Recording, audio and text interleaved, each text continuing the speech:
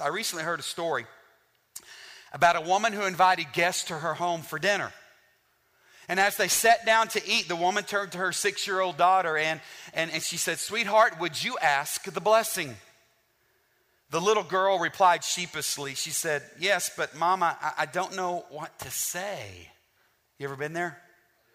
So Mom spotted a teaching moment and perhaps an opportunity to draw attention to her own piety. And she said this, she said, "Honey, just say what you hear Mommy saying." The counsel seemed to work. The little girl clasped her hands, she bowed her head, and she said, "Lord, why on earth did I invite all these people to dinner?"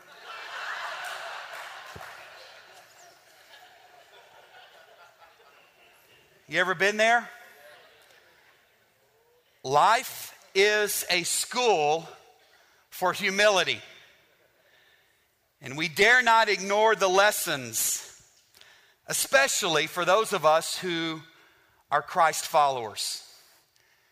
St. Augustine once said that the 3 essential components of the Christian life are as follows: humility, humility, and humility. Now, I know precious little about humility. I know one big thing, though. God wants it in His people. Scripture is filled with teachings and examples. It's filled with violations. It's filled with commands and encouragements regarding this thing called humility. There's nothing really that cinches it for us as believers like knowing that even Jesus Christ Himself was humble and He became our example. Scripture tells us to put on humility. In Colossians 3, it says, "Since God chose you to be the holy people He loves, you must clothe yourselves with tender-hearted mercy, kindness, humility, gentleness, and patience." Scripture tells us that we should be clothed with humility. In 1 Peter 5, it says, "In the same way, you who are younger must accept the authority of the elders. And all of you, dress yourselves in humility as you relate to one another. For God opposes the proud, but gives grace to the" what? Humble. Scripture tells us that we're to walk in humility. Ephesians 4, "Always be humble and gentle. Be patient with each other, making allowance for each other's faults because of your love." Today, in our pursuit of looking and being and acting and imitating our Savior Jesus, we look at this area of humility. And how can we be humble like Jesus? Like Jesus. Now, I have to declare something to you today. I called an audible on the sermon somewhere between 11 p.m. and 12 o'clock a.m. this last night and into this morning. I had written what I thought was an incredible, God-given, divine sermon, and I hold it right here in my hands. But just through the things of yesterday and what God was speaking in my life and what He was showing me, I just felt like there was a different word that God had for you this morning. And so here's the deal. I don't know how it's going to turn out. It may be the worst sermon I've ever preached. It's probably going to be the best because I believe it's God-driven and sensitive. I'd written a sermon that in this area of humility that had 3 big reasons why we struggle with it, how we can protect ourselves against it. And I, in each one of those 3 areas, had written 7 points to help us with it because 7, of course, is a biblical number. And I was just going to give you 21 things that, to be honest with you, they're really good. This is going to be a good sermon at some point, just not today. Is that all right?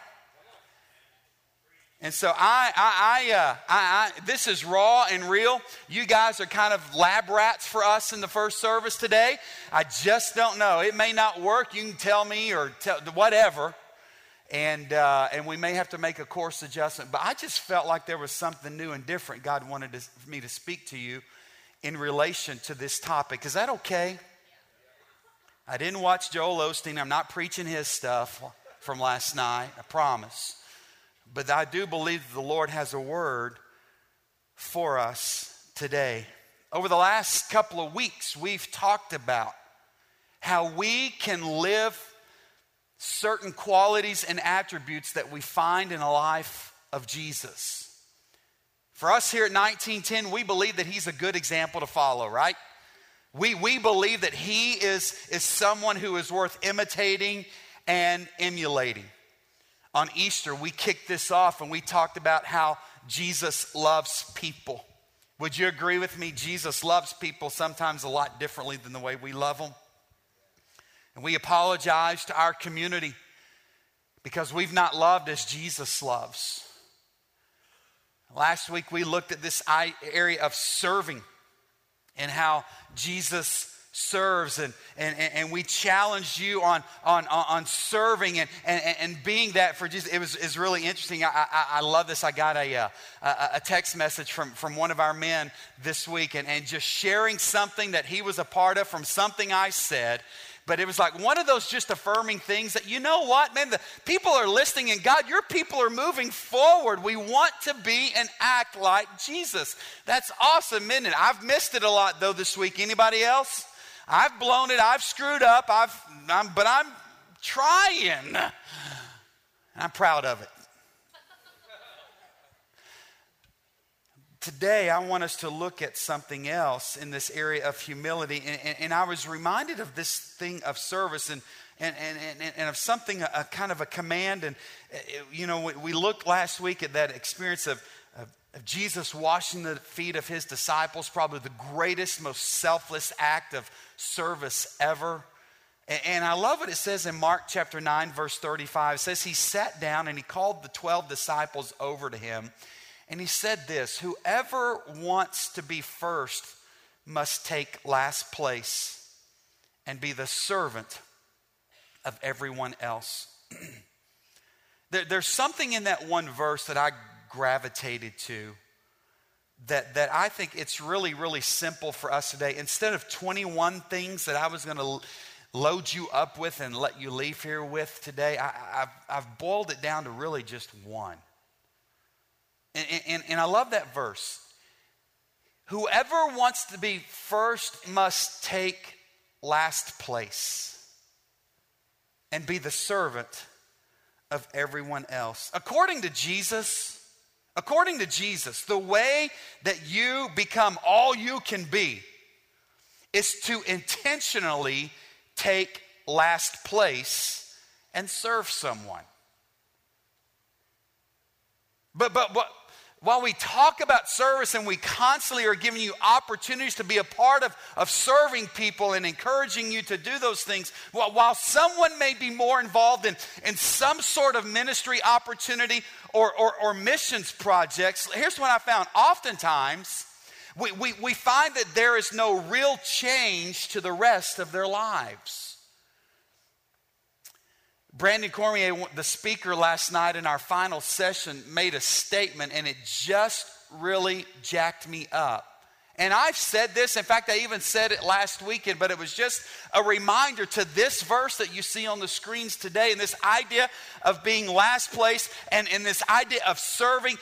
Listen, Brandon said, I don't do to belong, but because I belong, I do.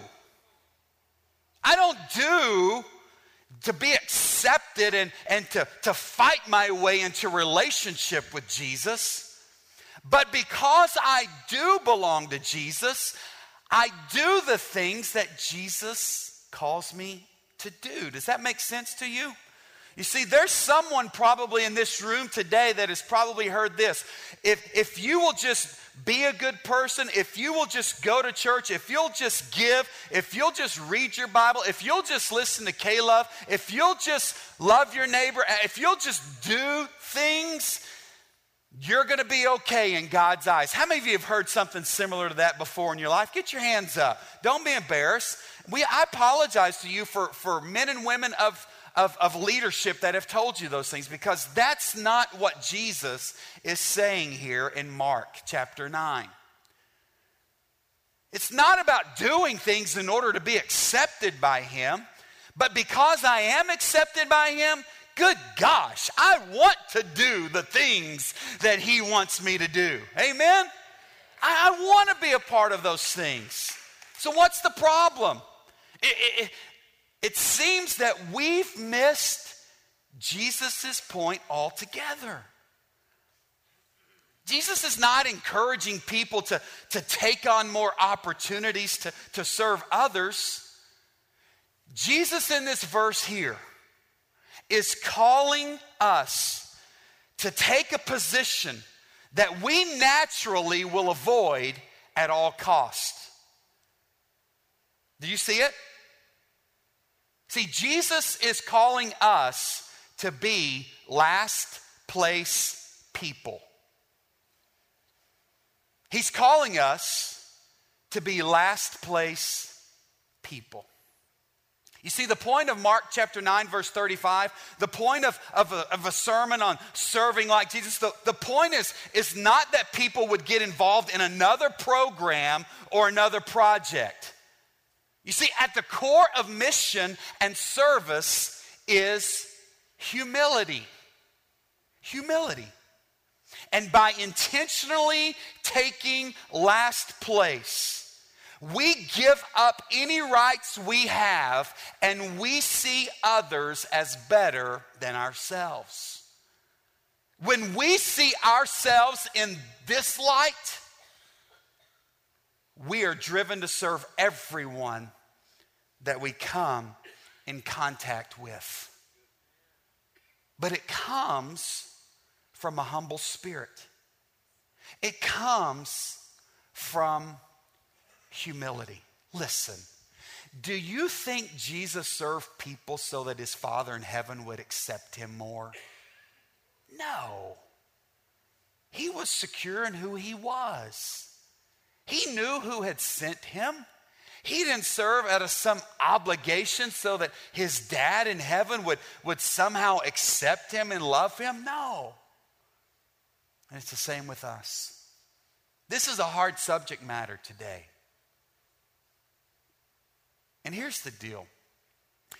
We can't fake humility. You know that, right? It's so foreign to us. It so flies in the face of the culture in which we live in today. In order for us to be people that are humble, to demonstrate this quality of humility, listen, it is going to require the very energy of God. It is going to require the Spirit of God having his way, doing a great work in you in order for us to live humbly. We just won't do it on our own. We won't. We're wired the other way. We're sinners, Scripture says. We're selfish people. Anybody know someone selfish? Are they sitting next to you? Raise your hand. Don't do that. You got to go home together. It's hard for us. And I'm telling you, if you can't fake this quality today, and you're not going to be able to work harder and be better, you're going to have to depend on the Holy Spirit of God to work within you to make this happen. And don't you believe that he can make it happen in your life? Do we not believe that the Holy Spirit is capable of doing anything? I saw it this weekend as he set kids free. We heard stories of incredible healing happen. I had a young lady last night said, Pastor Jason, something crazy just took place in my back tonight. And I said, I know what that is. And to some people it is crazy. We're going to need the very energy of God. Listen, because Jesus depends on his Father, he doesn't depend on his position. And when we also depend on God, we don't either. Faith frees us to be humble. Whew. Hey guys, listen, when we take the low place, we see clearly. You see, when we take the low place, we see things clearly. Pride doesn't even notice humility because humility is so quiet. But down low, you see not only other people better, you see yourself and God better. That's why the outcast, I believe, of the society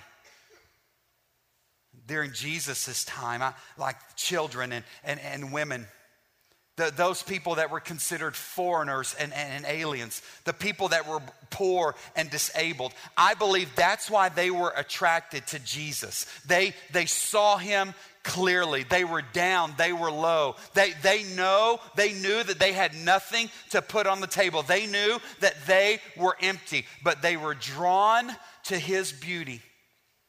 They clung to his robe. They clung to his love.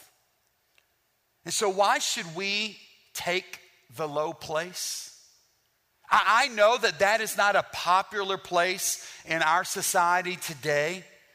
We work so hard to climb corporate ladders. We want our name in lights. We want to be recognized as the best of the best. We want our house to be the recipient of the greatest Christmas light festival in Bernie. We want our yard to be immaculate. It's hard for us to consider taking the low place. Why should we take the low place? I'm glad you asked that. I'm glad you're thinking that. Because Jesus is drawn to people in the low place. He's drawn to people in a low place. He loves those at the bottom. Why? Because that's where he is. In fact, Jesus said in Matthew chapter 11, he said, "Take my yoke upon you. Let me teach you, because I am humble and gentle at heart, and you will find rest for your souls. For my yoke is" what?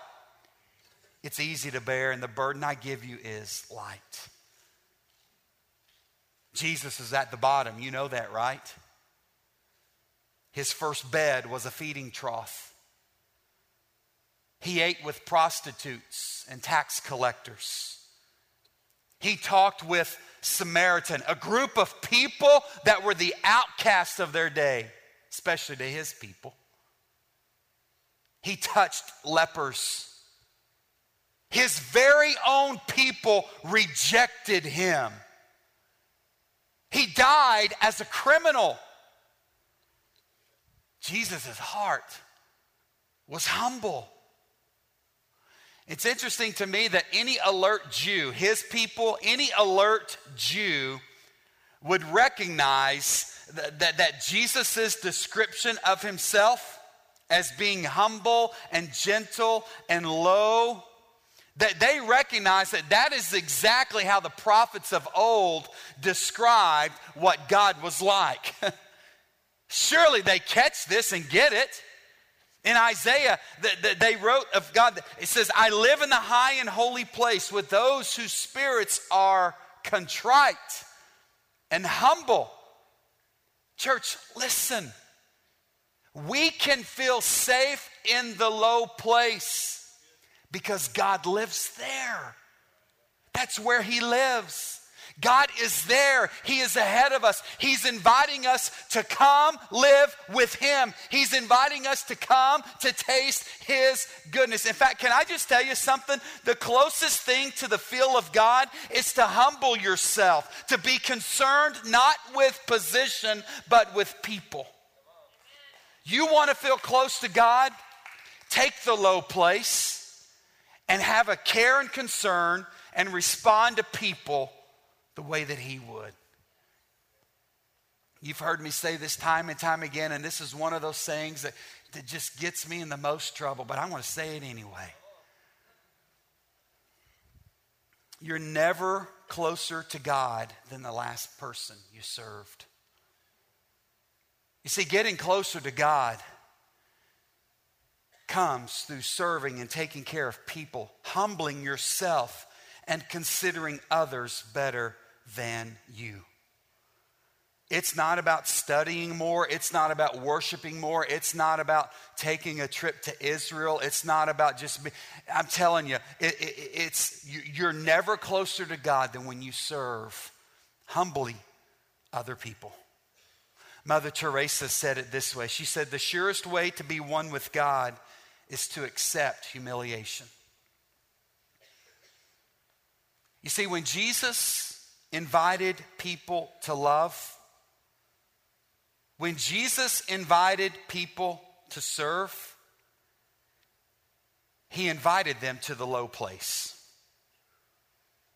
So here's the deal. I kind of have messed you up over the last few weeks, that if we're going to love like Jesus loves, and if we're going to serve like Jesus serves, we must humble ourselves and accept the low place. Are you with me today? But there's some things that get in the way, right? The biggest of that is our ego. Our ego gets in the way. Pride rears its ugly head. It gets in the way and it keeps us from accepting this a little bit. Why would I accept the low place? Why would I humble myself in order to serve? Do you not know who I am? Do you not know what my title is? I don't, but you know what mine is? It's slave to all. And I just simply want to serve humbly. I could list so many other things from that previous sermon for you if you want more. Like your successes, I'll get in the way of you humbling yourself. Your underlings, those people who just think you're awesome. You're so great. Your sermons are just the best ever. If I'm not careful, I can listen to that. So I say, you know what? You're right. And don't we like that? And we can just get all swolled up with pride. The enemy, man. I mean, I could go on, but that's the old sermon. You'll get that somewhere down the road. But these things get in the way. Listen, Jesus' death is a pattern. It's a pattern, I believe, of something that needs to take place in our life if we ever are going to live humbly like Jesus. Jesus' death is a pattern for the destruction of self-will. Just 30 years after Jesus' death, I believe it's around 30 years after his death, Paul wrote to the church in Philippi, and he shared these words. He was just reminding them. Jesus is dead. It's been 30 years, and he's reminding them of his example. Look what he wrote to them in Philippians 2. It says, you must have the same attitude that Christ Jesus had. Though he was God, he was God, he did not think of equality with God as something to cling to. Listen, if there was ever anyone in the course of history that did not have to take the low place, it was Jesus, because he was God in the flesh, right? But Philippians 2 doesn't stop there. It goes on to say that instead of clinging to this right, instead of clinging to his title, instead of clinging to who his daddy was, instead of clinging to his position, what did he do? He gave up his divine privileges. And he took the humble position of a slave. And he was born as a human being. When he appeared in human form, he continued to humble himself, didn't he? He humbled himself in obedience to God. How many times in Scripture do we find Jesus praying and asking his Father in heaven, hey, what would you have me do in this situation? Lord, not my will be done, but yours. We see even during his time on earth this humbly submitting himself to his Father in heaven, obedience to him, right? And ultimately humbling himself and dying a criminal's death on a cross. You see, Paul wrote that 30 years after the death of our Savior to the church at Philippi, just to remind them what their attitude, what their spirit, what their position in their city should be. I wonder what Jesus might write to us today here in the Hill Country. I wonder if he might say, you know what? This is the same prayer. This is the same words, 1910, that I would have for you today. Remember the example that I've set before you. You want to love like me? That's awesome. You want to serve like me? I'm so honored by that. But listen, continue to humble yourselves and take the low place. You see, here's the deal. To go with Jesus to his death is to die with him, and for us to die to ourself. Hey, let's go now. Let's walk with Jesus to the cross, and let's live humbly like he lives. Would you bow your head and close your eyes this morning? I do want to encourage you with a scripture or two from the Lord.